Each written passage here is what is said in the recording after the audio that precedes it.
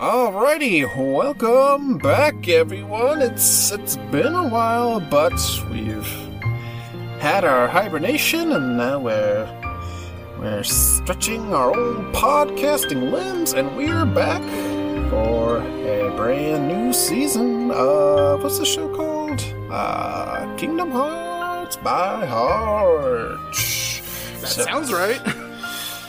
It's been a long time coming, but yeah, got a whole new batch of episodes on the horizon, and we're gonna get up to all sorts of shenanigans with an exciting new chapter in the form of One Birth by Sleep. How about that? Oh my goodness, so much to talk about with this one. But the important thing is we're back.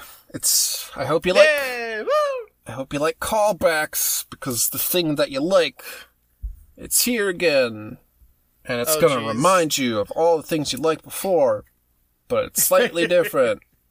So get used to it. I guess that's more of a days thing, since it would literally impose scenes of Kingdom Hearts 1 on the bottom screen. But Birth by Sleep has its fair amount of callbacks and references, and 1,000%. I think get this, it? Yeah. In this literally initial, we just played through the Land of Departure. So basically up until where the group splits up, and even then I counted several callbacks already. Yes. Some of them are like, oh, that's cute. Others are a little eye roll inducing, but we'll get into all of it. But for now, I'm your backwards Keyblade Kevin, joined by my hot samurai pants Marshall. God, and that's me. We will be your co-captains for this here departure from said Land of Departure. So, Birth by Sleep is a game, and it's a very special game. So, yes, we'll get into more later of how this season's going to be structured, but yeah, Birth by Sleep ain't no sore around here, folks. We got 3 brand spanking new protagonists, and they each have their own campaigns. Yay! So, that's gonna make this a little tricky as far as how we cover the whole game. But for now, in this episode, we're just doing the Land of Departure, which is the generic tutorial across all campaigns. And then from there, just the opening bits for each of the 3 Terra Aqua Ventus, which are pretty similar and also pretty short. But yeah, this is just an intro episode to kind of, get us caught up to speed, because it's been a while. We're getting back on the bike. We've fallen down a few times. We've scraped a few knees, but it's okay, because we got some Kingdom Hearts themed band-aids to put over those wounds. So. Exactly. Yeah. So, Birth by Sleep. So, let's see. I think in the past, we've started just kind of very high level our history with each game, and just kind of what we thought about it before it came out, when we first played it, what we thunk, and then kind of how we hold it up in regards since. So, why don't you, what's your storied history with One Birth by Sleep, which came out 2010 in the US, I want to say 2010. Yeah, because I think it came out late 2009 in Japan. I'm going to fact check that right quick before we even start. I think it was September 2010 in the US. Okay. Yes, it was. And it came out January. Nice. Okay. Yes. Right on the line there. So yeah. So same year, a few months apart. Very traditional of, I would say, JRPGs of the 2000s and 2010s. So, this is kind of similar to, I know you, until we played Days, you hadn't played Days. I don't think you've played Recoded either. this is my, Right. like, I didn't play this game until years after it came out.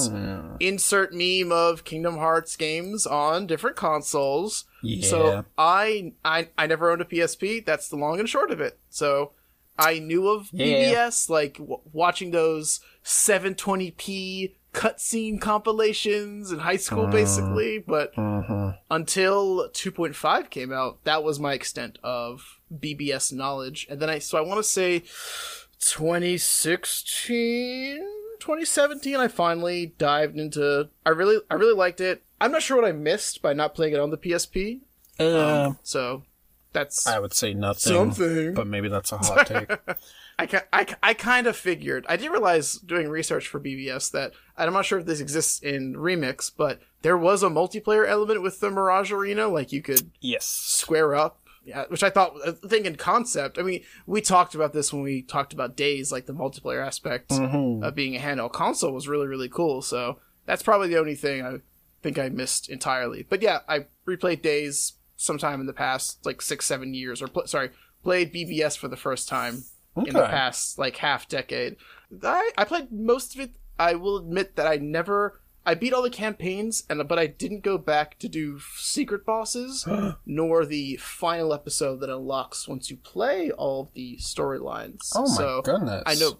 At that point, I knew I knew what was happening, so I just completely forgot. And also, it was why am I plugging in my PS3? Oh God, oh why? Today, we can finally right that wrong.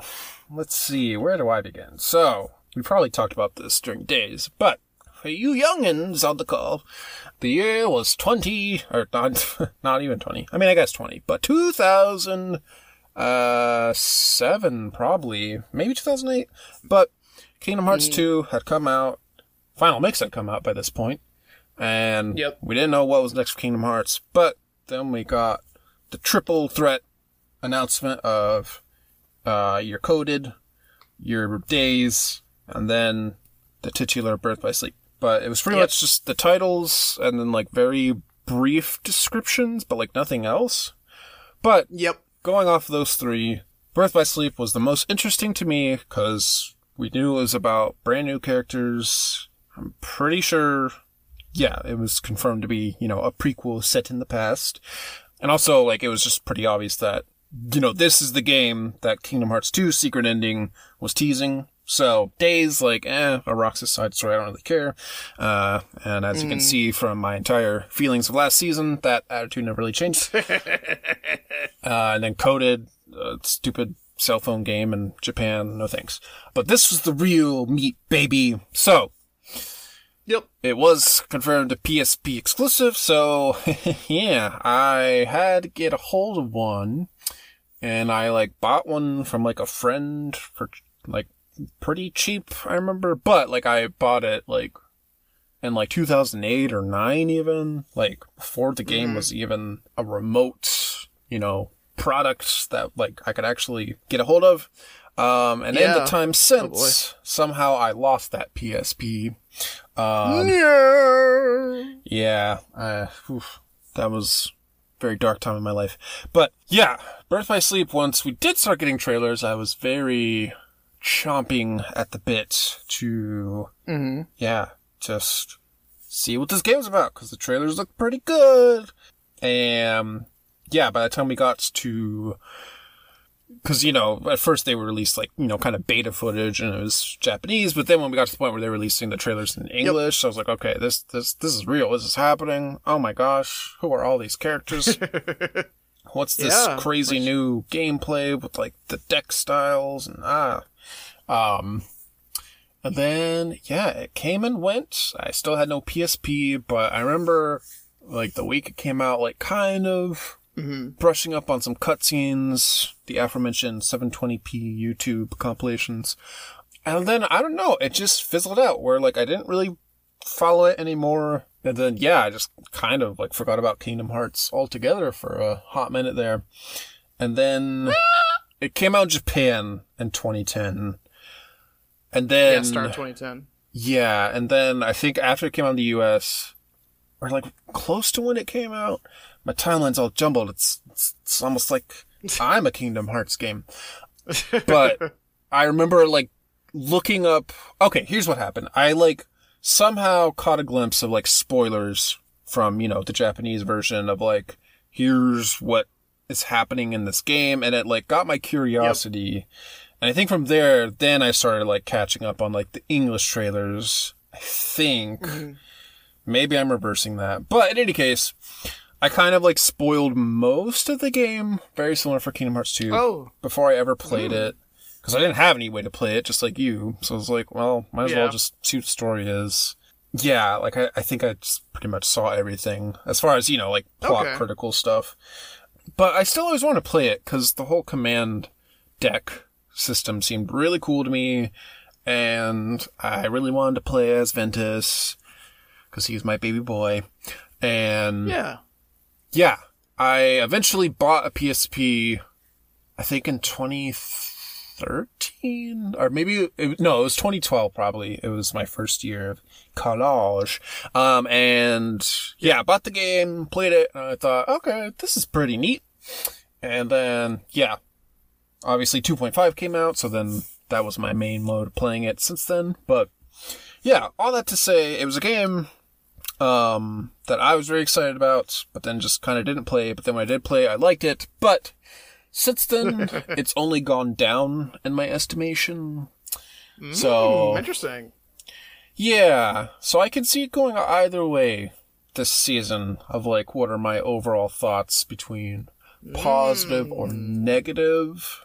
So yeah, I'm excited to revisit it, is the TLDR, because yeah, it's been a very interesting ride with this particular entry. So definitely. Yeah, Birth by Sleep. What are you gonna do? So yeah, we will be playing the 2.5 or 1.5 plus 2.5 version on PS4. Yep. So it's the final mix version, technically. Not technically, it is. So there's, you know, some differences, but not nearly as dramatic as, you know, 1 and 2. Yeah, it's pretty muted from what I understand. Once I played it on originally on 2.5 edition. Yeah. I think it has the traditional enemy recoloring and maybe some small tunes and fixes besides that, but yeah, that's mostly it. Yeah, like there's the Monstro fight, but like that's in the Mirage Arena and I've never done it. And like there's the secret episode that's final mix, but like also that's not particularly exciting if you ask me, but we'll get to it when we get to it. Yeah, I don't even think there's any exclusive cutscenes now that I think about it. Which is like the whole point of final mix. Exactly. Going through the intro, I was like, I had the realization we're kind of talking about now, where I'm like, I don't know what is potentially a final mix cutscene if it exists. Yeah. So, yeah, I don't think there is any. And also, this is, to date, the last final mix we ever got. So that's interesting. It's almost like, why did they even bother?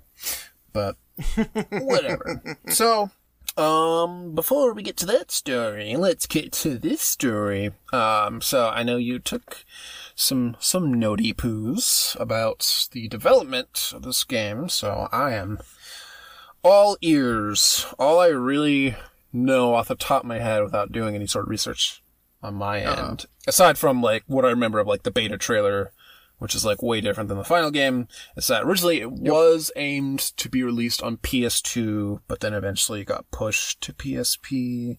So that would have been a very different timeline, now wouldn't it have? Oh, 1,000%. That was one of the interesting things I found out when I was doing my little deep dive. So no, that was incredibly interesting. But I mean, for very obvious reasons, kind of right off the head, is that this is exactly, it's the secret movie from 2. Here we go. There's, I guess, if I think about it for more than a few seconds, I guess, I mean, the end of 1, or I guess the secret movie from 1 sets up 2. Same thing from 2 going into BBS. Out of, I guess we'll see in our grand retrospective, but BBS feels, of like all of the non-number Cage titles, this feels the most like a numbered Kingdom Hearts title. Yes. In my eyes. It feels I like, agree with that. It's new, it's not a rehash, it's even a prequel, so it's before ye old Sora times, so. Yes. I want to say there's a lot of love. Nomura considers it Kingdom Hearts 0, but I might be taking that out of context.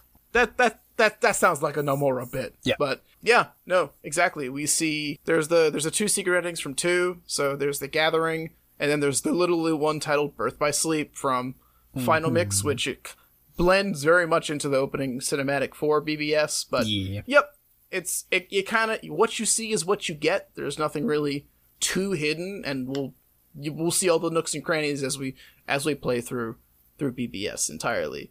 But yes, so this game, it was done by Square Enix Product Development Division 5, which the only thing I know about that team is I believe they helped on The World Ends With You, and they're the team that did Recom for Final Mix Plus. So okay, nice to see them back at the helm. Yeah, I tried delving into what exactly is Square Enix Dev Division 5, but I'm not sure if the lingo has changed in the past few years. Like, I know there are sects of Square Enix, like, one does Final Fantasy and Kingdom Hearts now, one covers 14, like, I'm not sure if they've been restructured at all, but I couldn't get my grubby little mitts on anything specific. I know the Osaka team, which eventually took over Kingdom Hearts 3, I'm pretty sure they did Dream Drop Distance, and I thought that they had done, a few of the handhelds, so I don't know if they became, or they started as this team, if there's any connection there or what, but, like, I know, like, the criticism, which I guess we'll have to address this as we play through the game, is, the Osaka games are too floaty. So yeah, not sure if it's the same team or not, but I feel like it should be, because the games do play pretty similarly. But okay, that's interesting. Yeah, I'm trying to see if I can pull up anything specific on my phone. Yeah, the only thing I'm seeing is BBS, but I imagine it's kind of like I know like Nintendo EAD works on certain titles and doesn't, so it's just weird internal, and so who truly knows? But the one claim to fame, I wouldn't even say claim to fame, because Recom exists, and we can definitely say that much. But I thought that was the interesting thing, as you kind of alluded to. This was originally going to be a PS2 Sora game, initially. Like, Dev Division 5, went to Nomura, was like, during the production of, I think, 2 Final Mix, they approached Nomura with, like, we would like to make a Kingdom Hearts game, please, sir. And so they kind of got the go-ahead. But yeah, originally, it was going to be a PS2 game. Sora was the prototype protagonist, so not the definitive, this will be a Sora game, but here's a placeholder. If we change it, we change it. Right. Yeah, that started in, I think this whole, like, project start was June 2005, and then everything they were working on, they had worked out the plot by that point, or by the time this next event happened, but they dropped everything to do Recom and get Recom out for Final Mix Plus in Japan, which was KH2 Final Mix plus Recom. So they kind of had a loose plot, then dropped everything to work on this other game. When they came back, that's when it shifted to being we knew it wasn't going to be Sora now, and then it shifted to be a PSP game. I think definitely influenced by Crisis Core. I forgot to write down Crisis Core's release date, but I think Crisis Core came out that sounds about right this time. Yeah, Crisis Core came out September 2007, so after Crisis Core, we're like, look what the PSP can do! I can totally understand why this became a portable title, kind of going forward. Yes.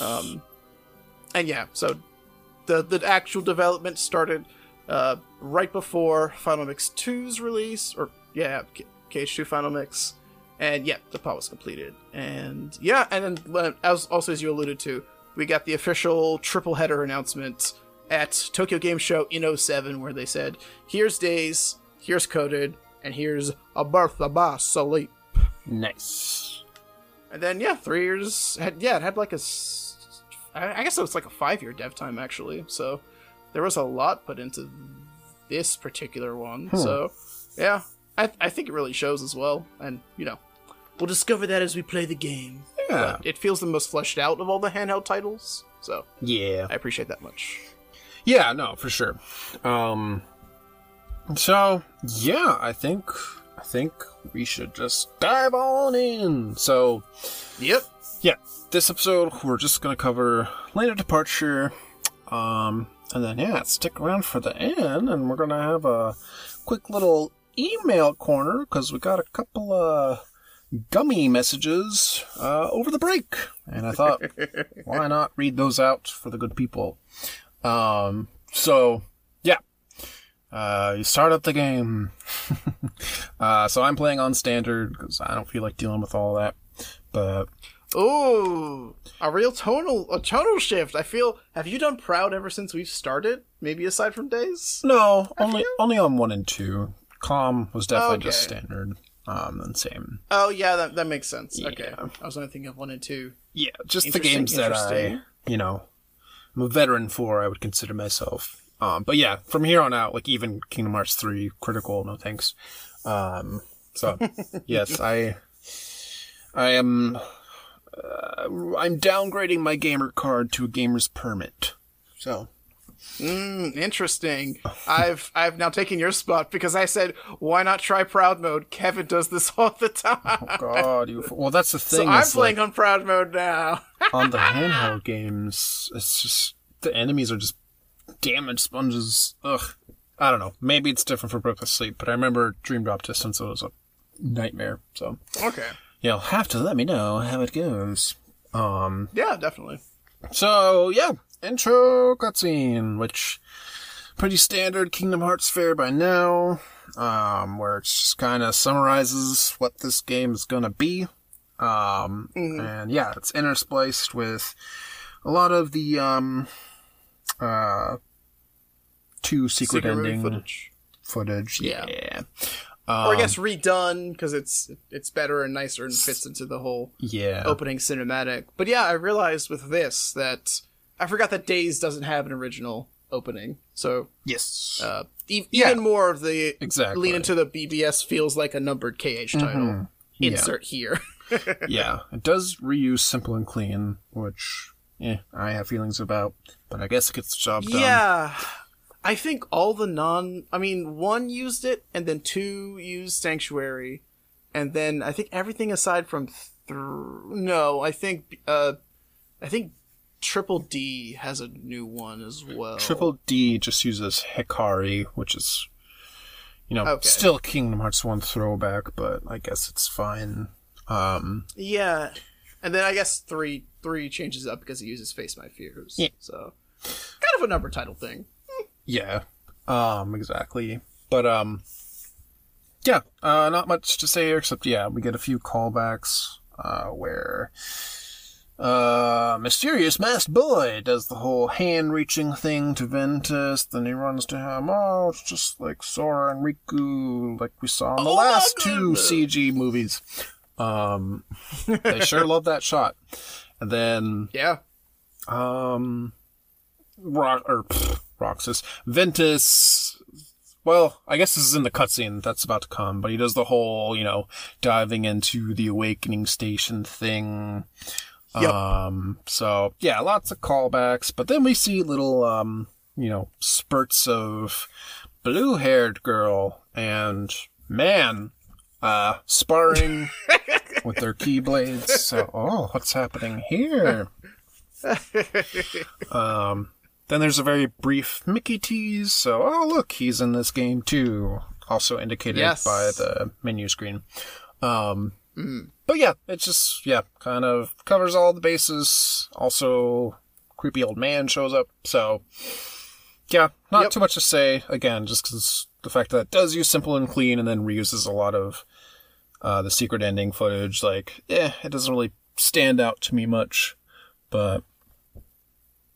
yeah, I do appreciate how it did get, a full CG cutscene treatment. So, points for that. Mm-hmm. Although I will say, it is weird how the one part where then it cuts to Ventus, running down the hall, and then, all the, in-game engine cutscenes are, montaging along the walls and ceilings. That's a little distracting, seeing the two of them mixed. I have to question that decision, but...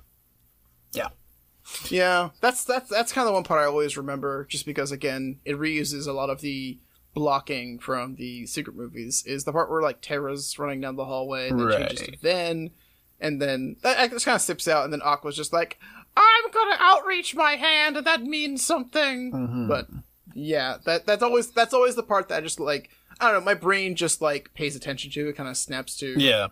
In like that exact same spot as well. Yeah, because it shows cutscenes from this game. So it's like, yeah, a sneak peek of what's to come. So. Spoilies, oh no! Yeah, and like, it's the fact that it's like from the Disney world specifically, like, the Disney very rarely crosses over into like the intro and endings, and if it does, it's pretty much just Donald, Goofy, and Mickey.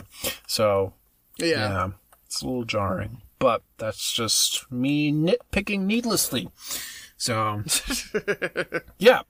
Once we get to the cutscene proper, things really start heating up. So, yeah, what I didn't really spoil myself on was, like, just this whole intro and the way it starts is just kind of unique, and that it's like from the villain's perspective almost. Spoiler alert, the man in the dark cloak is the bad guy. What? But yeah, I mean, I guess even before that, we see young man on beach of Destiny Islands. This island is too small, or however he puts it. So, who could that be? Yep, he says the exact same. This world, maybe this world. Yeah, but yeah. I can't remember. And then cuts to same beach, but presumably much further in the future. Black-coated man holding his body pillow, apparently. Oh, God. I don't know why they wrapped Ventus up in like a big sleeping bag. It's kind of silly looking, but whatever. He gotta be comfy. Yeah, but yeah, I don't know. It's a silly visual, but yeah, he's got comatose boy, and yeah, again, just like going off of everything you've seen from like the trailers and everything, like you wouldn't think the game would open with, I'm just gonna say Xehanort. That's his name, you know now. One, Xehanort period, but also two, Xehanort and an organization coat. I thought this was supposed to be a prequel. Where did he get that from? And then, yeah, like, basically, like, holding Ventus captive, because he's, like, unconscious, and it's just like, yeah, like, what happened here? Like, how did we get to this point? Like, intrigue. So, I always thought the intro was a little cool in that regard. Like, whoa, I feel like I missed a whole chapter here. Yeah, there's definitely we'll come back to this later. It feels like there's some story biddies. I mean, I think because we know the story of BBS, intentionally left open so we can kind of discover the breadcrumbs along the way. But yeah, it just kind of it really hits the ground running with, yep, hey, look, it's Destiny Islands. All right, flash forward, and yeah, we're dropping them off. Yeah, I guess like, yeah, it stands out to me just because, yeah, it creates like a really good mystery from the beginning of like, oh, like, you know, this game's going to really fill in a lot of blanks because it's immediately starting, you know, on Destiny Islands, a location we're familiar with. And oh, we should mention at the very ending of the siege cutscene, we see little Babu, Sora, and Riku on the beach. So, yes. Yeah, I think it's a good way to open this here tale. So, yeah, basically Xehanort is condemning him to die. Die. I forget how he puts it, but he says something like, this is a good place for your last days, or something like that. But he's basically discarding Ven to our knowledge. Yeah. And then we get... he almost has his vague... I don't know, I guess lifeless eyes is the best way to put it. Yeah. He looks like a corpse, essentially. Yeah, it's not looking too good for him. But we cut into his inner sanctimony, sanctuary, I should say. And yeah, they do the whole dive to the heart bit where, yeah, he enters in his little marshmallow blanket, for some reason, and then it peels off, and then he's shirtless again for some reason. And yeah. It's a shirtless Mickey callback from Kingdom Hearts 1, obviously. Ah, yes, of course. And yeah, basically we find out his heart's been damaged. Signified by the blank platform with a whole chunk missing. And then, what's this? He gets a little nameless voice offering to foster his heart, essentially. And he said, okay, that sounds good to me. So they forge a heart alliance. And then his station is restored, and then it, like, fills in with, like, the little, stained glass art. And, yeah, I have to question why, at this point, the illustration on the pillar is Ventus in his full Keyblade armor getup, because he shouldn't have that yet. And I know the game does have it. It does have a render of him in, like, his quote-unquote normal clothes. I don't remember when that comes into play exactly, but I just know that there's, like, variations of his Chamber of Awakening. Okay. Yeah, it just threw me off. And also, why does he have his armored shoes? He should just have civilian shoes. Yeah, I guess I really didn't pay attention to what he looks like. Looks like he's shirtless, but he's missing. I guess he is missing some accessories when he's in his hot boy beach bod mode. But yeah, maybe they took his shirt off because they didn't want to render the, like, in between version where it's his clothes but without the armor. I don't know. That's confusing. Maybe they do that actually. Yeah. I don't know. But in any case, he's feeling on the mend, because then in the real world he summons his Keyblade and that shoots out a signal of light, which I'm not entirely sure. Are we led to believe that that's, like, leading to the land of departure? Because that don't really make sense. Yeah, it's... And I don't even know if it comes back later on, but it's basically like, hey, Dad, look at me, I'm alive, type of deal. It's because Xehanort, it's just Xehanort. He turns around and he goes, Keyblade. As if this is the first time he's seen the Keyblade. Exactly. Or like, yo, you got the Keyblade now, don't you? But I don't know, I won't get into too much detail, but it doesn't seem like this should be a big shocker. Yeah. So. Yeah, I think... Yeah, I also had that reaction of, like, wait, is this, like, a surprise to him that he has a Keyblade? But no, he should definitely know that he does. Yep. But, yeah. So, that's that. That's our little prologue. Then we cut to the... Prologue Part 2, where it's not really the game yet, but it's closer to it, where, again, we get another shot very reminiscent, this time Kingdom Hearts 2, but basically, we get present-day Ventus in his room at night, and he can't sleep, because he had too much candy before bed, and now his stomach's upset. So instead, he decides to marvel at the meteor shower.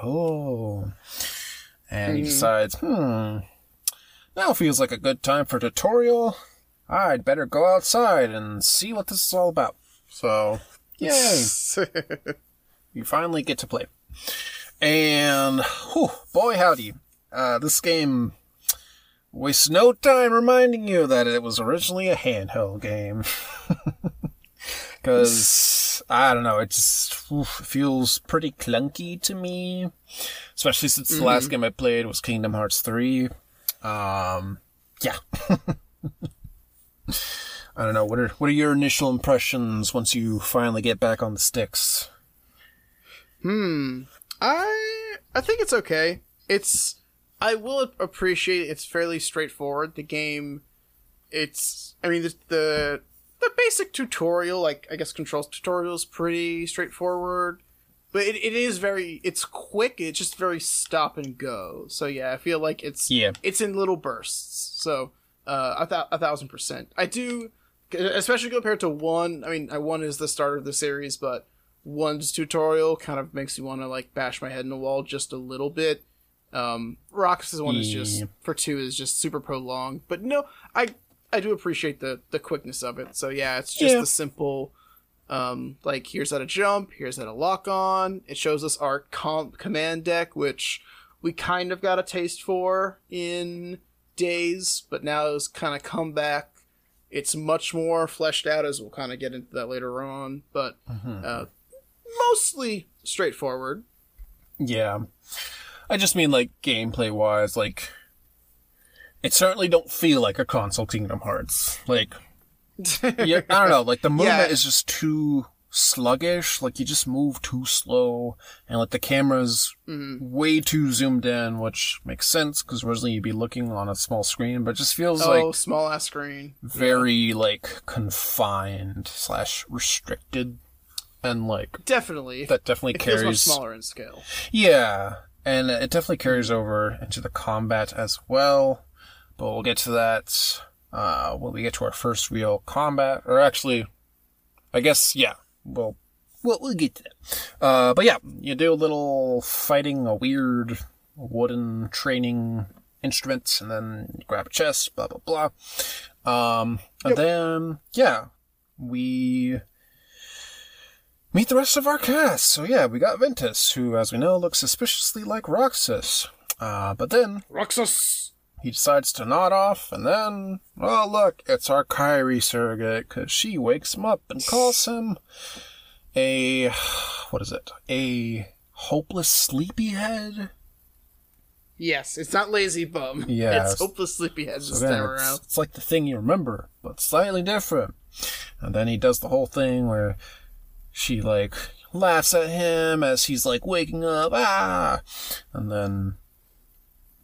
Didn't they, like, take it a step further where he, like, says, like, oh, that place, like, was it real, or I couldn't have imagined it, could I? Which... Yes, he what does are you have talking about? He does have a, was it all a dream? Yeah. Kind of dialogue. Which, not super sure exactly what Ven is referencing. If it's the prelude to him, like, waking up, like, the whole Keyblade shenanigans and, like, right, your heart. Because he has a very limited memory, as we'll find out very shortly. But yeah, like, that's the only thing that makes sense, but yeah, like, bro, like, why would you think that's your dream? Like, you've been awake for the past 15 minutes at least doing all this other stuff. Like, yeah. Yeah, exactly. It's just an example of them trying to force a little callback when it doesn't really make sense at all. But, yeah. It's Aqua, and she's the big sister, quote unquote. Yay. So, yeah, they kind of, like, do their whole little friendship spiel about, like, look at all the stars. What do you think they are? And then in comes the off-scene voice of reason in the form of Terra, who is our not Riku of the game, who tells them it's the light it's the heart of worlds shining down upon us. Blah, blah, blah, blah, blah. And Ventus says, I want to go someday. And then Terra says, you can't. Or no, he says, they're like you, Ven. Which doesn't really make any sense, but he pretends it does so that he looks smart. And then Ven calls him out on it. And he says, hey, you'll understand when you're older. Okay. Basically. So yeah, it's our little trio. Yay. Yep. So we find out that Terra and Aqua, or the older of the group, have their Marks of Mastery exam tomorrow. So yes. Yeah, big day. So they have their little powwow beforehand to kind of reminisce before fate has its plans for them. But yeah, we get some decent little character building in this very short time where they are actually together, which is cute. I think it goes a little overboard as far as, like, do you get it? This is what the relationship is. Like when Aqua says, you two would make the weirdest brothers. Like, what does that even mean? Like, yeah. What is a weird brother, quote unquote? But it's cute. Every brother. Yeah, like, just say, you two act like such annoying brothers sometimes. I don't know. But, yeah, Aqua pulls out her little Etsy store samplings, and yay, we all get Wayfinders, which are supposed to be facsimiles of one Paopu fruit. She does her whole little spiel about somewhere out there's this tree with star-shaped fruit. And yeah, they ask, oh, is it really supposed to keep us connected? And she says, well, I mean, I don't mean to brag, but it did work a little bit of magic on it. Which is like, a little bit of magic, girl. Like, you introduced an entire mechanic in the gameplay. Like, what did you do? But, yeah, it's their little wayfinders. It's cute. It's like their little thing. Yeah. And then Vin is so excited. He says, oh, I get one too. And yeah, you get the green one for some reason, even though you're not really green. But yeah. It ain't easy being green. Mm-hmm. So, yeah, that's a little trio. Before the night is over, Aqua, I forget who asked, but someone says, oh, who's up for a sparring session? It was probably Terra in hindsight. I think it's Terra, and Ben responds with, Yeah, just, one last bit of practice before the big day. And then, at that point, you get a few more tutorials around blocking and also, theoretically command styles, but you don't have any, so I don't even know why they bothered mentioning it. The segmenting of things is kind of weird, because similar to, you get the Wayfinder and it says, D-Links will be a thing eventually, kids. And then later on, I feel like the tutorials could have been placed, or, the tutorial dialogue boxes could have been placed once you actually had those items, as opposed to, here you go, kids, you can't do this yet, but give the game another 10 minutes and maybe you will. Like, so I remember in, like, the next fight, like, trying to activate a command style, because, like, it said, like, this is the thing you'll be able to do, but I was like, oh, wait, I guess I don't actually have that yet. Same, I did the exact same thing. And at the end of, literally the end of the epi, we get command styles once we get yeeted out of the land of departure. Mm-hmm. So, I did the same thing, because Aqua's got spells, so I was like, oh, I'll cast Blizzard and Thunder. Maybe I'll get a command style. No, you don't. No. Game said, no, you can't have fun yet. This is just the tutorial. So. You do get finishers, though, so I guess that's something. But yeah. Yes! It's just a quick little one-on-one match, and this time you can choose which character you want to play as, so I guess that's cool. You get to try out all three of them. Yep. And then, that's pretty much that. Like you said, a pretty painless tutorial overall. Get some little story details. But yeah. From there, fairly straightforward. Very similarly, it mentions the command board, which we don't get access to until also the end of the episode. So another, hey kid, give the game 10 minutes and you'll get this, but it mentions your command deck and says, hey, you can power them up by playing Monopoly. So just a heads up. I'm pretty sure it tells you that before explaining, like, or you can just level them up by fighting, which is like, yes, because that's obviously what I'm going to do. Access to the, and then you get access to the main menu, or you get the access to the menu, and then you go into you do your inventory management. It's like, hey kid, this is also how you do it. So, kind of a weird thing. Also, I just remembered, shotlocks. Oh yes, tells you what shotlocks are. Those are new, and that's going to be a. Maybe I'm thinking of shotlocks in future games, but yes, shotlocks nonetheless are very interesting because they add range to your character no matter which character you are. Yeah, so, they good. Turning it into a little lock-on FPS minigame-esque idea. Yeah. But yeah. Except it really sucks in the beginning because it's so slow and like... Oh my god, I tried doing the tutorial with every character, and the other character said, what are you doing, nerd? And proceeded to smack me no matter how much distance I put between me and the other one. Exactly. So, yeah. We decide to go our separate ways, and then we have a dramatic monologue of, that was the last night we spent together under the same stars. Oh, danger. So yeah, cut to the big day. It's the Maka Mastery.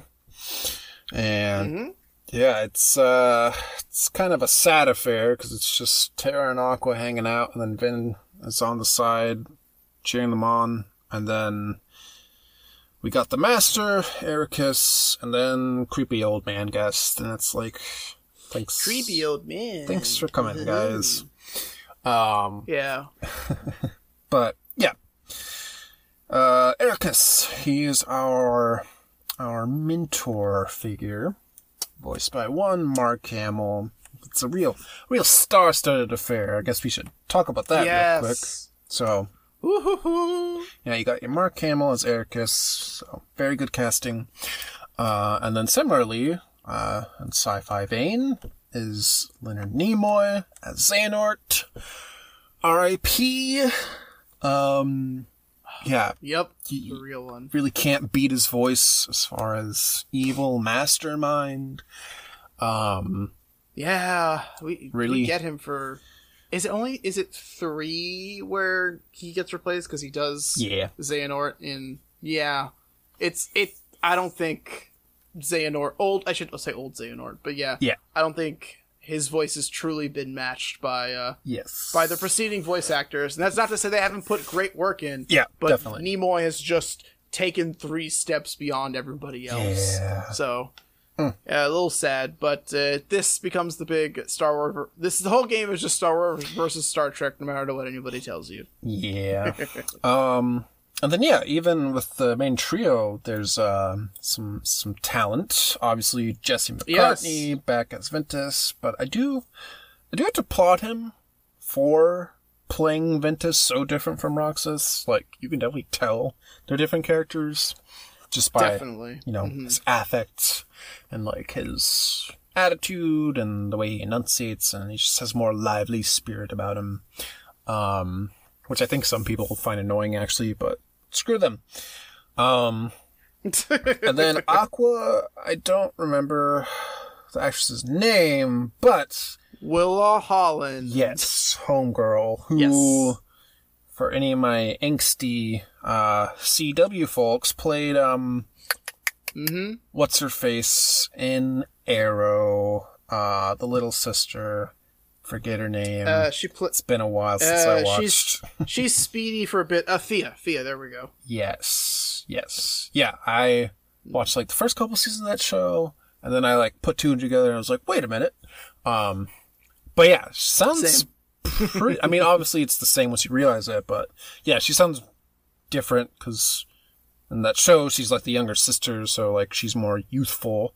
But here, she's more measured and, dare I say, stoic. Yeah, I think she does a great job. Again, another, I think, point of contention where some people hate her voice, but again, they can screw right off. And then Terra, honestly, I don't remember. Is it Matt Lautner? Or am I thinking of someone completely different? Yes. It is not. It is. It is not. Okay. I thought you said I was right. No! Is Matt Lautner even the opposite of person? Right? I don't know. It is a little-known actor by the name of Jason Dohring. So, very funny. Also, another CW shout-out, because the only thing... he has an extensive filmography and television portfolio, but also in very similar CW fashion, I am on the last season, finally, of watching iZombie, which is a DC-adjacent show. And he plays the big baddie for about a season and a half. Okay. So, yeah. Interesting. Kingdom Hearts is his only voice acting bit, but yes. Okay, gotcha. Yeah. Him, not so much. I think Terra's pretty flat. So... Yeah, Terra's incredibly straightforward. Yeah. There's not a lot of... When there's emotion, there's emotion, but most of the time he's just... It's a very narrow performance, nonetheless, and I think it only gets better in the later games, luckily. But it's a little hard going back to original Terra, who's just kind of very plainish. Yeah. So help me understand, Master Xehanort. What is it that I failed to learn? Anyway, so impeccable replication. Yeah. So, it's the big Market Master exam, and our special guest, Master Xehanort, is here to watch you kids succeed. So don't mess this up, don't embarrass me in front of the other master. I swear to God, Terra. If I even sniff out 1 ounce of darkness on you, you are going to be grounded for a month. Anyways, where were we? Yeah, it's the exciting Market Master exam where first there's going to be a physical challenge, and then round 2 is a one-on-one duel. So have fun, kids. Yep.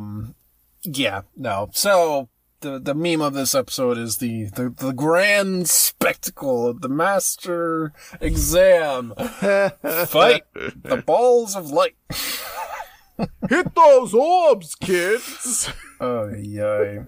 Yeah. It's not even like a Smash Bros. Like hit the targets like stage. It's just like, yeah, I'm gonna make balls of light. They're gonna bounce around. Yeah. That's literally it. So and once we see the other Mark of Mastery exams that other characters go through later in the series, this looks like small peanuts. Yeah, it's so, like what? Again, what the hell I guess power here? scaling, but yeah, it feels very small time. It is very. I mean, we're still in the prologue. We're leading up to the game, but definitely in retrospective, feels very minor, all things considered. So yeah. So, something's gone wrong. Xehanort does his little jiggly fingers, and oh no, one of the balls is given into darkness apparently, so there's now a dark ball, and oh no, they're going to haywire. So, this wasn't part of the test. Okay. And then they start going after Ventus, but don't worry, he can handle himself, so, basically, just a way for you to be able to play this segment, whatever character you choose, but yeah, It's quote-unquote a party fight, because you do have the other 2 characters fighting alongside you. Yes. Yeah, this is embarrassing, honestly. Like, you're fighting the balls, usually they're just running away from you, so you have to track them down. It's really annoying. The one attack they do have is just like a weird AoE where they just shoot out these little pillars of lights and you can't really touch them. So it's just really annoying. You just have to sit there and wait or just brute force it. But yeah, so far from the combat, it's really annoying how I feel like half of my attacks just don't land. And again, these are just annoying targets because they're always moving. But like, specifically with your commands, so right now we have like sliding dash, quick blitz, strike raid, and Aqua's got like thunder and blizzard. Like I feel like all of them are just shit as far as like accuracy and like overly drawn out animations and like range. Like it's just like they're kind of useless, at least in this fight. Like yeah, 1,000% for this fight. 1,000. Yeah. That's the mood right there. Yeah, it's just not a great first impression. Trey, unfortunate. Yeah, I've only done like one combat after this, so no big like comparison. But yes, your commands feel like dog shit. Yeah, against these like incredibly nimble enemies. So yeah. And they just bounce around the room. So, I mean, they are not attacking you. They are just bouncing around. And every so often, they'll decide to do their little AoE zap. So, I guess from one perspective, it could be familiarize yourself with the movement because you need to dodge roll and move just to close the gap between you and the Orbeez. But on the other hand, it does have some very feels bad moments. So, it's such a double-edged sword at the end of the day. Yep, for sure. So once we complete that quote-unquote challenge, we get a new command style, which is it Firestorm for everyone? I don't remember. Or is it something else? It is... Yeah, it's different per person. Okay. So Terra gets critical impact. Oh, it's like their signature styles. Never mind. Yeah, it's all their signature ones. Yeah. Right. And then Aqua gets Spellweaver. So it's all their default command styles, which we should have had access to already. Yeah. But the game said, nah, you get it now. Yep. So, for some reason. They shrug. So. Exactly. And now that that's over with, we get some more story, which is, pretty much the rest of this episode, because there's not a whole lot of gameplay in this section. But, Yeah, it's time for the spar. Oh, it's so exciting. They're so evenly matched, but what's this? Terra. Something is holding him back. He can't fight anymore. Ah, darkness. Yeah. And then Ericus. Just a smidge of dark. Yeah, just a little helping of darkness for this here fight. Don't mind if I do. And then Ericus realizes, oh, I left the stove on, apparently, because he just rushes the ending. He's like, okay, Aqua, you're master, Terra, you're a sucker for darkness. I can never love you. Leave my sight. Oh no! Yes. So, we have one failure. It sounds bad, but he literally did fail. I'm like, damn it, Terra. Yeah, it's very blunt. Yes, he's like, only one of you will be master. Aqua, it's you. And Terra, you fell to the darkness. He literally says, like, yeah, you've given into the darkness. And then later, one, it was a smidge. Two, later, Ericus is like, out of all the pupils, you're still my favorite. So get your crap together, kid. Yeah. Yeah, it's just... So, the whole Terra darkness thing is, at least at this point, I guess they build on it later, but it's just like, literally, where did this come from? And like, yeah, Ericus says to him, like, but your hunger for power is too much! And it's like, what are you talking about? He's shown just as much, ambition for power as Aqua has. Like, he's done nothing different, except for... Yeah. Apparently, the darkness affected him more. I don't know. Like, there's nothing in his character that would say, like, I'm prone to darkness. And, like, I guess Riku was kind of the same way in KH1, but Yes. Yeah. Similarly enough. He's meant to be the Riku adjacency. But yeah, it's a very small amount of, like, literally, his, like, forearm has, like, a smidge of darkness for a sec. He immediately kind of dispels it. Yeah. They go about the duel. So I feel like, again, the consequence needs to match the action. So I think Ericus should, like, slap him on the wrist, not chastise him. Yeah. Or this needs to be, like, more blown out of proportion, where he's like, okay, obviously you still have, or, I think there should be a little more darkness to be like, you're still, like, not completely in control. You need to get your crap together, kid. Yeah. But it doesn't align too well, unfortunately. Yeah, like, there just needs to be something there to, like, show that this is actually someone, like, susceptible to the darkness. Like, show him, like, being jealous of Aqua. Or, like, going too far. Like, maybe he, like, breaks one of the, like, training equipment pieces or something. I don't know. But, like, now it's just, like, we're just kind of supposed to take it at face value. Like, oh, okay. He's the dark, brooding one. But... and I guess PSP game limitations to some degree, but I don't know.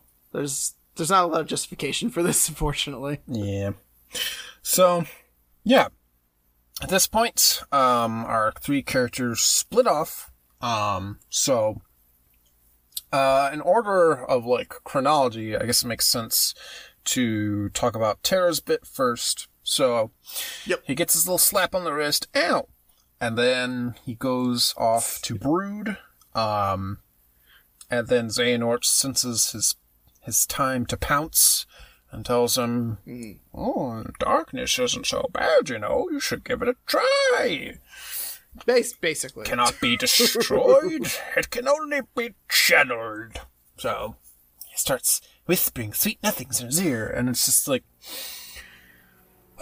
like, this game is, like, not even trying to hide how desperately it wants to be Star Wars. It's literally... a little bit, Yeah. It's out there. Mm-hmm. I mean, Xehanort looks evil. We understand that he's evil kind of from the get-go, but there's no subtlety to it. There's just like, hey, darkness, kid. Well, I guess it feels very opposite because Ericus is like, no not and then Xehanort's like, yo, but the cool kids, they use a little darkness. So it's kind of, again, kind of like, not polarizing, but a little kind of equal opposites. And also right before this, Xehanort has a little aside with his little gimped up sidekick as well. Which, we'll get to when we get to it, but he's basically... his little get up is very similar to Dark Riku in KH1. So just put a pin in that there. But yeah, as of now, we don't know who he is. Mm-hmm. Yeah, they like talk about someone's gotta. See, this is the fun of this game because it's so much crisscross with the timeline. So even before that, I guess we'll just get into it. Ventus is seeing he's hanging out in his bedroom playing with his pogs, and then Dark Boy shows up and makes fun of him for being a weenie. And Ventus says, "No, you're the weenie. My friend Terra's gonna beat you up." And then the other kid says, not if the darkness beats him up first. And then he just kind of runs off. And it's just like, well, who the heck was that? What's he doing in my room? yeah, basically. It's, Terra goes to, Xehanort talks to Terra. Aqua's, because Ericus is like, you're now privy to certain knowledge. Yes. You can use these encyclopedias before he's interrupted. Yeah, he by before they split. Yeah, Ericus mentions Aqua as our new master. You are entitled to certain knowledge. Also, you get 10% off discounts at all retail partnering stores.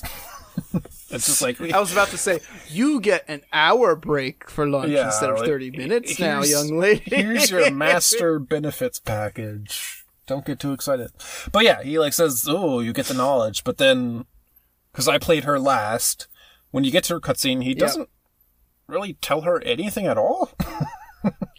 Yeah, I feel like he starts before he's interrupted. Because it's Terra walks out, hears the bell, the school bell rings, so he comes back in. Mm-hmm. Aqua's there when it goes off, and then Ven hears it and then is confronted by Xehanort's sidekick, so he's not a part of this. Yes, so that's a Zoom call with Yen Sid. Yes, so the bedroom scene was after Xehanort consorts. But yeah, he asks his little sidekick, what do you think of Ventus? And he says, someone's got to break that loser in. Not here, you won't. Yep. I've got appearances to keep up. So basically, they're just shady. They're up to no good. Do you, Xehanort? Yeah. Do you? Mm-hmm. And yeah, I guess my question is was Xehanort directly interfere? Did Xehanort plant the darkness in Terra, or was that Terra's own darkness? Was it a little bit of both? I don't know. It's pretty up in the air, because he does the finger wiggles to make the orbs infected, but Terra's kind of happens naturally, so it could be a little bit of both. Yeah. But in any case, he yeets out, so this whole sequence of events is just so rapid-paced that it honestly doesn't even make sense. So, yeah, they split up. Ventus goes to his room. Terra goes out in the front yard and has this little conversation with Xehanort. Aqua stays behind to get the instructions, but then pretty much immediately Yen Sid calls him on the magical crystal thing. And then, apparently, the world rings the bell itself. I thought Ericus did it, but I forget the dialogue, but he suggests he's also surprised that the bell is ringing. It's weird. Yes. It wasn't him. He hears the bell ringing, goes to have his magical conversation behind the chair with Yen Sid, and Terra's like, what the hell's going on? Aqua's like, I don't know, the bell just rang and I'm right here already, so it's presumably that's just Yen Sid's ringtone. For Ericus's ringtone for Yen Sid is holy shit, fuck, Quasimodo bell ringing going off, ding dong, ding dong. This couldn't have all been more than 10 minutes, as far as all this happening at once. But my repeated efforts to reach Master Xehanort have failed. He was right here. What do you mean? He left 2 minutes ago. Yeah, go get him. He's out of cell range already. Okay. Seriously, it doesn't make any sense. But yeah, that's it's a little quite suspicious that he's immediately fled the scene. So I guess I'll have to ask you two chumps to help instead. So Basically. we have it on good authority from Yensid, who is no longer a master, but keeps check on the tides of light and darkness. That there's a threat to the Princesses of Heart, which... Dude, that's a term we haven't heard in a while. Yeah, and also one I'm not even sure we should know about currently? Question mark? Yeah. But yeah, he says, like, there's a new threat to the world. One beyond, like, the normal darkness, which, again, like, what is this threat of darkness that you would otherwise be talking about? Because the Heartless aren't a thing yet. Correct. Or I guess they are a thing, but we haven't seen them in the regular world, in the realms of light. Yeah. There we go. That's terminology. Yeah, maybe, like, Ericus and Yensid would know about them, but yeah, it's just all getting extremely dicey. Yeah, it's kind of weird when we don't know what the current state of, like, darkness is. Like, there are no little gobos running around right now. Yeah, exactly. But, like, the way he talks about it, he says, creatures made from fledgling emotions, which, again, like, how the hell does Yensid know all this? But whatever. The way he talks about it suggests, like, these are an alternative to the current forces of darkness, which, what are those? Like, yeah, it's just weird. But, like, really, it's just a way to tell the player, hey, here's the new enemies for the game, it's not the Heartless. So, yeah, they're out here messing up worlds, and it's up to Terra and Aqua to go out and kill them all, I guess. Not really a good plan, like, don't really know what you want us to do here, but I guess we'll try. Exterminate. Yeah, it's just go out, beat up the Unversed, and try. So you see, you can find Master Xehanort, basically. Right. They asked them to find him specifically, which, read the room, Ericus. You probably don't want to send your, darkness-prone pupil, who's in, like, probably a very volatile state right now, to the very shady Keyblade Master who you have in your past, mild spoilers for, this game that we're talking about, but he has a thing for darkness. But yeah, no, go find him. Yep. Yeah. I guess the justification is that Ericus follows us up with, Terra, this could be your second chance at your mark of mastery. So, like, put some effort into it, sonny. Yeah. And this is the part where he says, like, you're like a son to me. So, like, again, like, I'd love to make you a master, but you truly have to prove yourself. And now is your time. Yep. This is your boss giving you a project of being like, I think if you do this fairly well, there's high hopes for you in the future. So, like, again, don't screw it up. Exactly.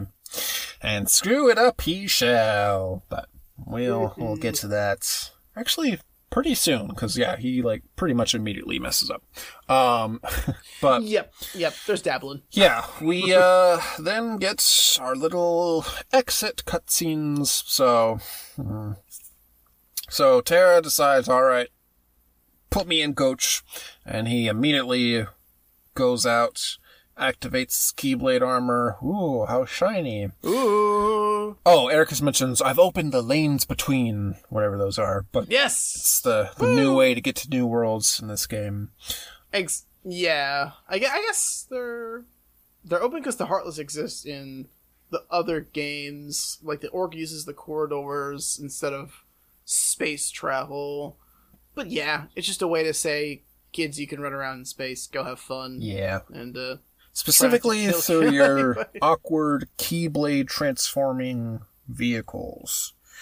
Oof. Keyblade gliders, I love them so much. I mean, they're so awkward. I love them. I guess they established this is a thing in Kingdom Hearts 2 because Lingering Will... Wait, is it Lingering Will or Lingering Sentiment? What am I thinking of? Lingering Will. Lingering Will is Terra's armor, yeah. Who's Lingering Sentiment? Question for another day. But yeah, he uses the Keyblade glider in the fight. So, like, I guess it's been established, but I just think it's so dorky. especially because they're such weird, like they're so drastically different from each other.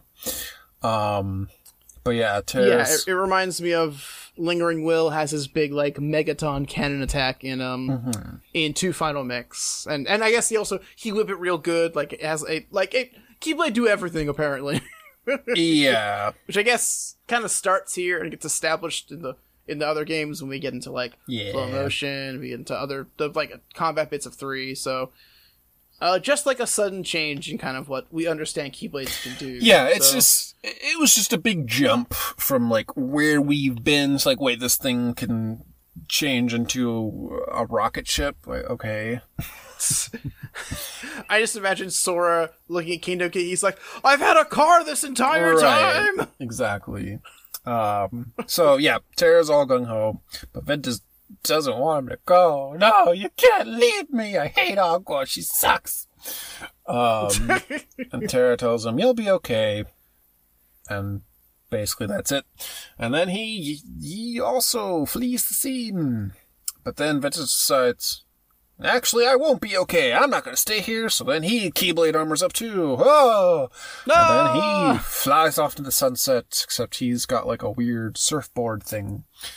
Yeah! And then this really freaks out Erica. She says, no! You can't let him go! And then Aqua decides she's going to Keyblade armor up too. Ah! And tells her, you must get her back. Or get him back. Yeah. And he's like it's urgent, which we'll find out later why it's imperative to keep Ventus here in his little timeout zone. Yeah, exactly. And when Terra kind of runs off immediately to hold Aqua back so she can have this moment, Ericus in Aqua's story does confide in her that like, yes, Terra might give into the darkness, so keep an eye on him. And Aqua's like, yo, he's my friend, he gonna be fine. But it is very funny being like, all right, you two, get the hell out of here. Like Terra leaves, Ven leaves, and Ericus is like, crap, Aqua. Here's an optional objective. No, here's your priority now. Get Ventus back here right now. God damn it. Yeah, basically, like it's up to Aqua to fix everything. So that's pretty much her defining characteristic throughout the whole series. Yeah. So, yeah, that's our setup. So yeah, she also disappears into the void between, and then yeah, from there, I guess we should have said way earlier, after the tutorial you get to choose your character. Yes.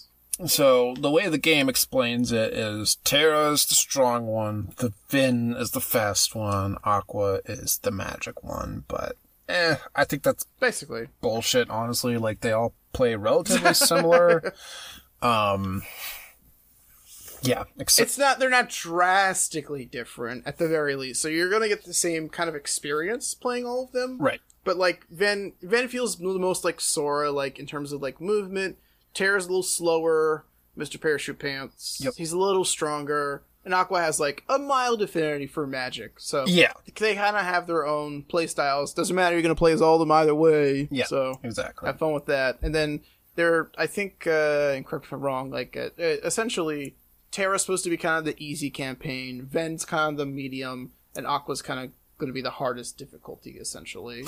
Yeah, but again, like I don't think there's really much difference between them, so I say start with whoever you think is the coolest, which is what I did in my first playthrough. I played as Ven.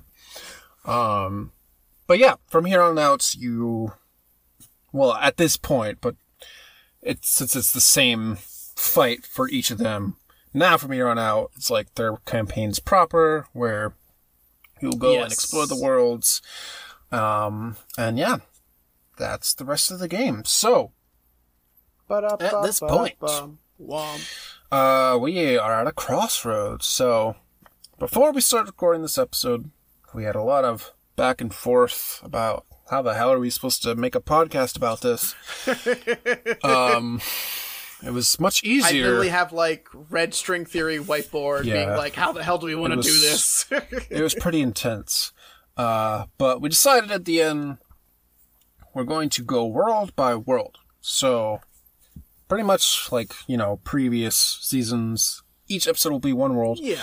We'll just cover all 3 campaigns within that world.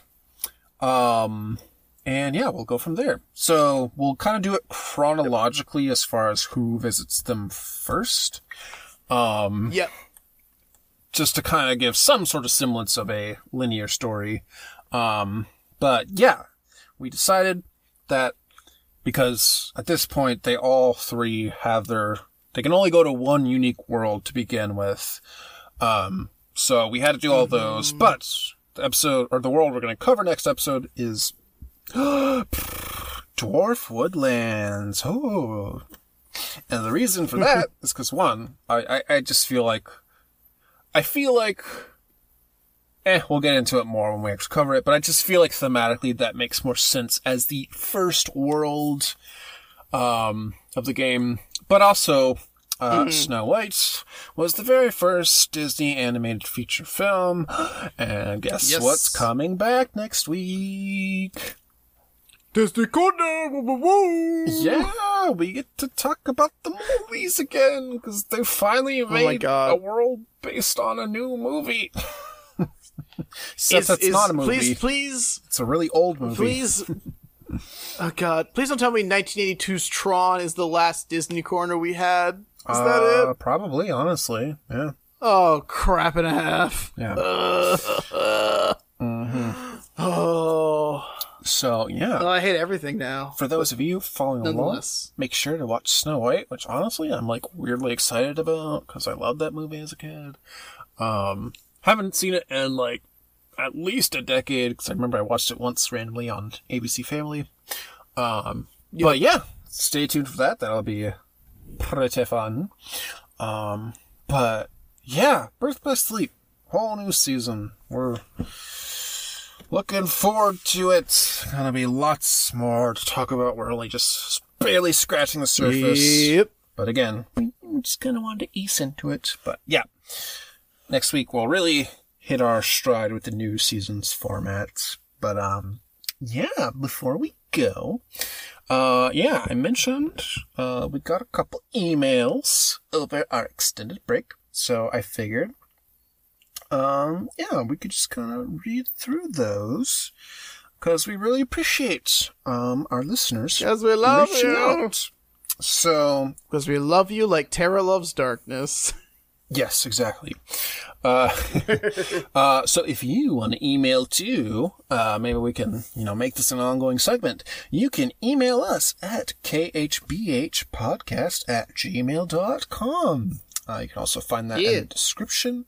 But yeah, let us know, what you think of Birth by Sleep and, your history with it. Like, did you play it when it came out? Did you play it in 1.5? Did you play it in 2.5? Did you play it in 1.5 plus 2.5? Did you never play it? Did you pirate it? We want to know. And yeah, who's your favorite of the Wayfinder trio? Let us know. But yeah, let's see. Jumping into our previous email. So we have one here from Jinx titled Bromper Appreciation. So I won't read the whole thing just because I didn't actually ask Jinx if we could do this, but just to give an idea. Basically, they had really nice things to say, so that's very sweet. And yeah, they signed off that Sora is a fashion icon, which questionable. Specifically the Bromper era. I mean, he did set a trend. Iconic.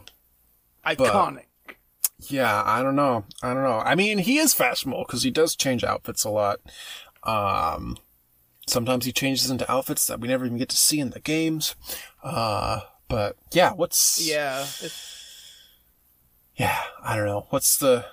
I still can't decide what my favorite Sora outfit is between 2 and probably 3. I don't know. It's tough.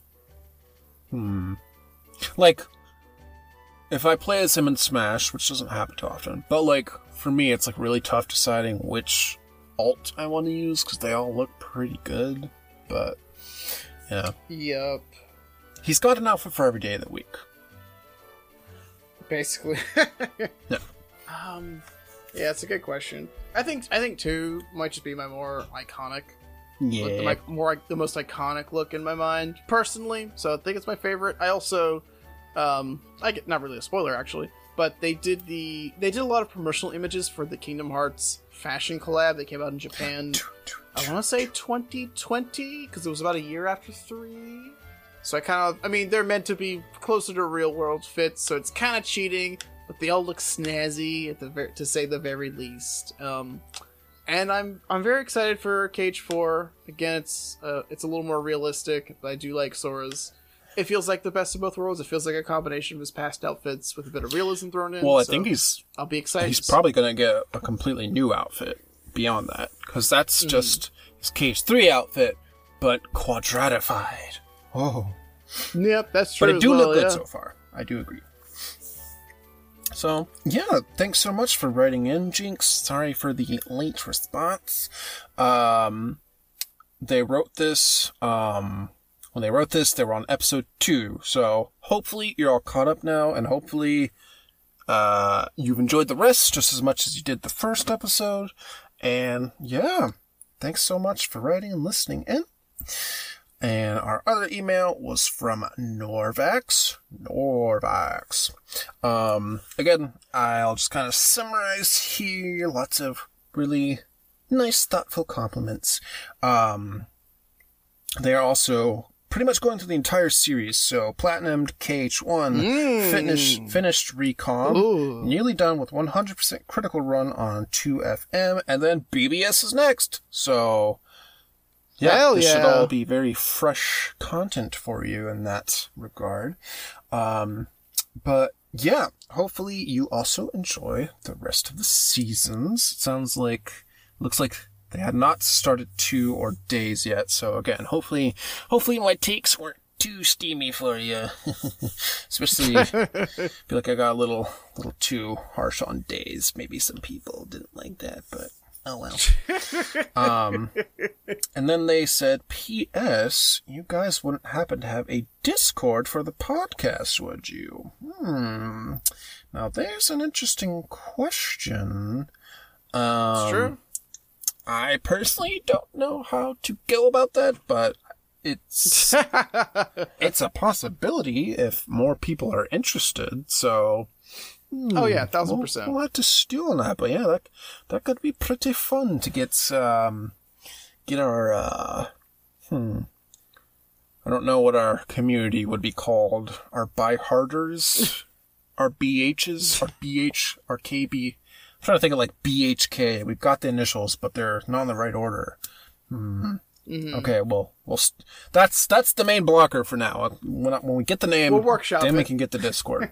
But yeah, thanks for the suggestion. Well, yeah, we'll think on that. No, definitely. And yeah, for everyone else listening, yeah, reach out and let us know what you think of the BBS season thus far. And yeah, let us know if you'd be interested in something like that, because I think it could be cool, but also I'm shy, so I don't know if I'd be too much of a chatty Cathy. I'd probably be more of a creeper, just stalking other people, having fun. Kev lurkin. Yeah, am I selling this whole Discord idea for you? Doesn't it sound great? Yeah, totally. You're doing great, sweetie. Keep it up. No. If we did that, I would be an active participant, and I would have fun chatting with all of our listeners, because you are the best around. Yeah, that's pretty much it. So again, thank you both for writing in, and yeah, we hope to hear more from our other listeners. And yeah, aside from emailing us, a few other things you can do, which, let me dust off the old noggin and see if I remember the closing spiel. You can rate and review on Spotify or your podcast platform of choice. Yes. You can subscribe if you have not already, which I feel like you would be if you're 72 episodes in at this point. Boy. Much bliss, thanks. Can't believe it. And you can also tell a friend who likes Kingdom Hearts and Discord and Kingdom Hearts Discords. And yeah, that is that, Mrs. That's that. So, it's good to be back. This one just hits different. I don't know. Maybe it was a longer break from last time, but maybe it's because we're playing a game I've actually enjoyed. But I got a good feeling about this one. It's gonna be a good time. Mm-hmm. Yeah. So far, so good. Yeah. Yeah. But yeah, next week is when we really get in the thick of it, where we actually talk about the gameplay bits. So yeah, stay tuned for that. Yeah, any other closing thoughts for the dear listeners? Any wise words of wisdom? Wise words of wisdom? That's redundant. I could have just said wise words. Sometimes the words have to be wise, but also full of wisdom. So, you know. I would say nothing too prolific, but it just happy to be back in the saddle is all, I guess. Yeah. Yeah, no, it's... Yeah. I don't know. I'm just brainstorming, like... Because we started in 2021 January? No. Yes? No. Yes? Yes. Yeah. Wait, what? It's been... So oh my god. Yeah, it's been 2 years! Oh, wait, when did we post the first episode? First epi was... I'm checking it right now, because I kind of got inklings. We recorded in January, but I don't remember when we recorded in January. I'm checking when our first post actually was. It was the end of January. It was January 29 of 21. Gosh, I can't believe I missed our anniversary. How dare you? Uh-oh, looks like I'm in the doghouse. Yeah, that's crazy. Yeah, 2 whole years. So, if you've been, who would have thunk? If you stuck around that long, that's amazing. We really appreciate it. Yeah, shout out to the real ones. If you've been listening since day one, please email us and let us know, and we'll give you a shout out next episode. Yeah. So yeah, like I was saying, I'm trying to think how far can we get in 2023? Because this one might be slightly shorter than we got Recoded, which should be much shorter, probably like calm length. Oh, definitely, yeah. It's going to be a fairly short one. I mean, I'm curious how long BBS actually will be, because in terms of worlds, there's there's about like 8 or 9, perhaps 10. 8. Well, yeah, like 10 total. I guess 11 if you count Mirage Arena. Yeah. Yeah. So it's. I think it'll be an interesting season. It'll be decent, nonetheless. Yeah, it'll be a decent chunk. I think so. And then Dream Drop Distance, that's gonna be messy. Probably about the same length as BBS, I would say. Maybe a little shorter. Yeah. I don't know. We'll see. Anyways, all I'd say, yeah. Maybe next year, we'll finally get to the titular 3 just in time for its 5th anniversary. Oof. Yeah. That's good timing. Okay, that's our goal. All right, you had it here, folks. Yeah. All right. Well, that's all the caterwauling I've got for one evening. I've not even had dinner yet, and so I'm going to go do that now. All right. What was our sign-off thing we did? Kingdom Hearts by heart. You don't have to go home, but you can't stay here. No, that's not it. A bird in the hand is worth two in the bush. No, that's also not it. It was okay. I'm actually blanking here. This is no longer a bit. Oh no! It's to the gummy ship. Gummy ship. Right. We'll just. But we got no gummy ship. We'll just edit that out. We got no gummy ship this season. Oh no! Yeah, to the Keyblade jet ski and away. Bye, everyone. Bye. See you next time.